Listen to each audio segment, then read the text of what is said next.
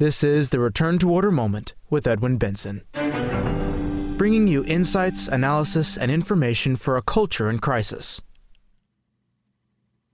A Tale of Two Marches. Usually, the Return to Order Moment features a single article from www.returntoorder.org. Today's podcast will feature two, both by Mr. John Horvat. These articles are being read in the year 2020 by Edwin Benson.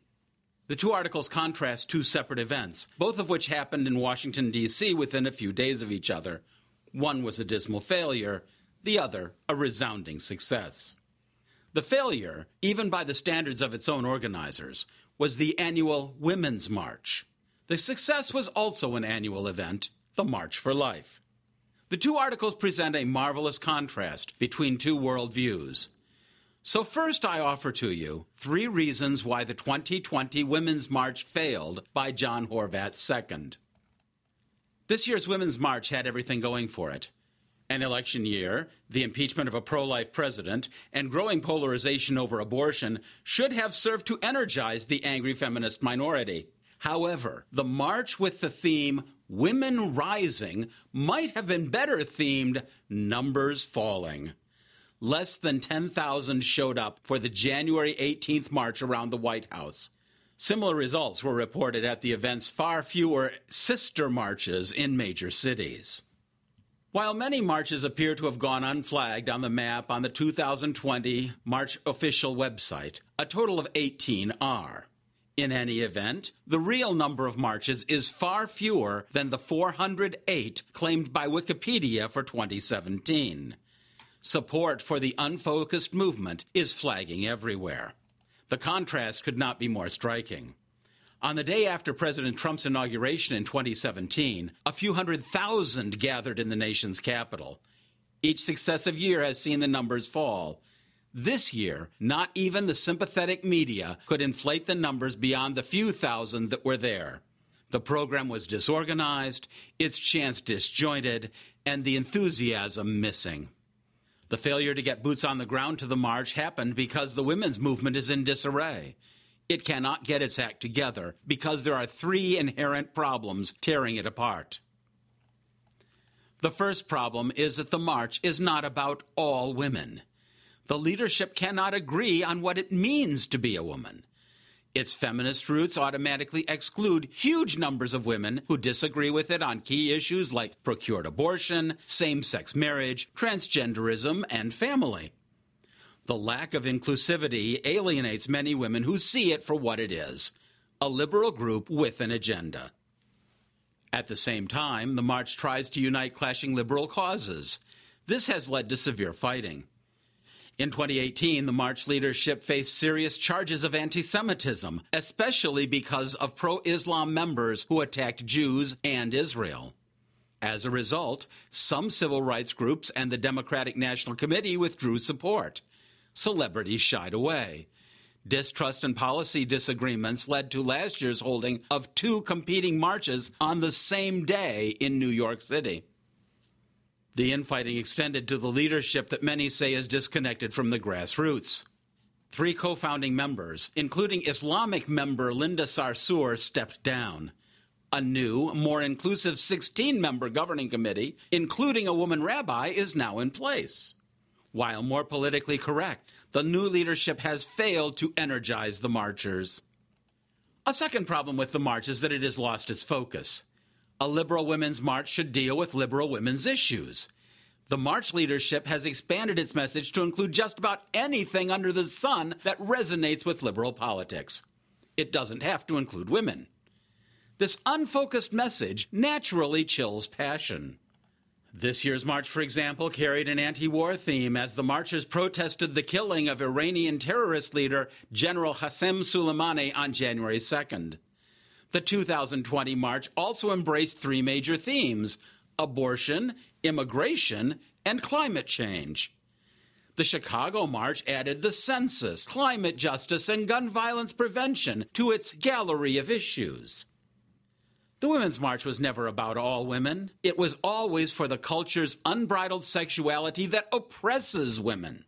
However, the inclusion of other issues like climate change tends to dilute an already shallow platform. The final reason why the march organizers cannot deliver is that their message has become increasingly negativistic and even morbid. Revolutionary movements usually seek to present a bright future for their militants, should they triumph. The tone of the Women's March is one of dark foreboding and despair. One reason for the acrimony is that its leadership has turned what should be an issue-driven debate into a personal obsession against President Trump. Personal fights can be very exhausting. The president's continued attacks on the feminist gallery of issues have led to what many call protest fatigue, or even Trump fatigue. The liberal grassroots are burning out, leading to numbers falling marches across the country. It is hard to speak of women rising when only a few show up. The debacle naturally leads to the question of where are all the protesting women? Major media will never report the answer.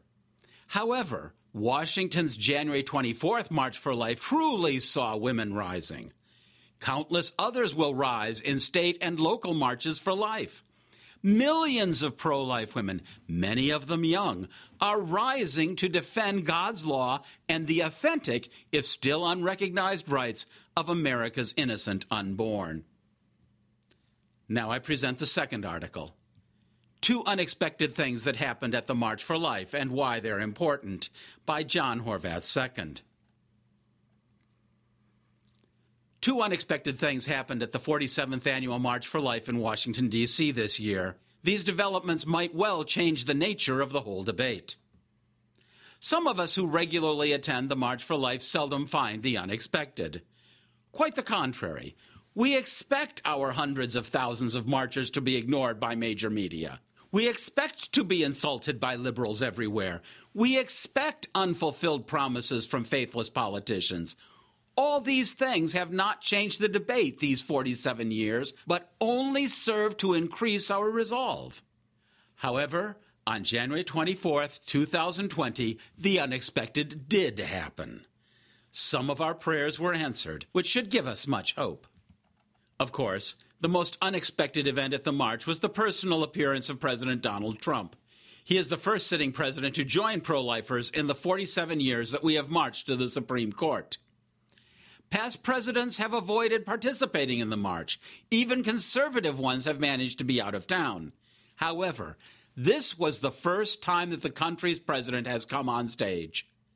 This appearance signals that the fight against procured abortion has taken on preeminent importance in the United States. It is mainstream. Without question, the president's address sent a message to the pro-life movement in America to continue the fight. However, it also encouraged all those who defend life worldwide. Everyone saw the leader of the world's most powerful nation defend life. The myth that abortion is settled law was shaken to its core by the president's appearance. The second unexpected thing at the March for Life was President Trump's framing of the debate. Pro-abortion advocates have long sought to frame the abortion issue as a matter of women's reproductive rights, health, and choice. They have avoided at all costs the discussion of abortion's moral and religious dimensions. The president would have already been a success if he had limited himself to defending innocent human life.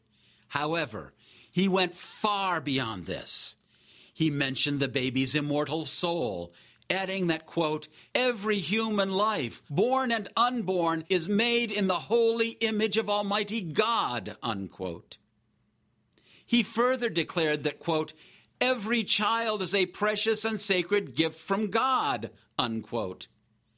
He acknowledged God as creator when he said that, quote, "When we see the image of a baby in the womb, we glimpse the majesty of God's creation," unquote. In making these statements, the president recognized the inherently religious, moral, and Christian character of the abortion debate. By recognizing the unborn child's immortal soul, we frame the debate as a religious issue. We affirm that procured abortion is an attack on the holy image of Almighty God as seen in the unborn child. Thus, there is a battle taking place between those of God and those opposing God's creation.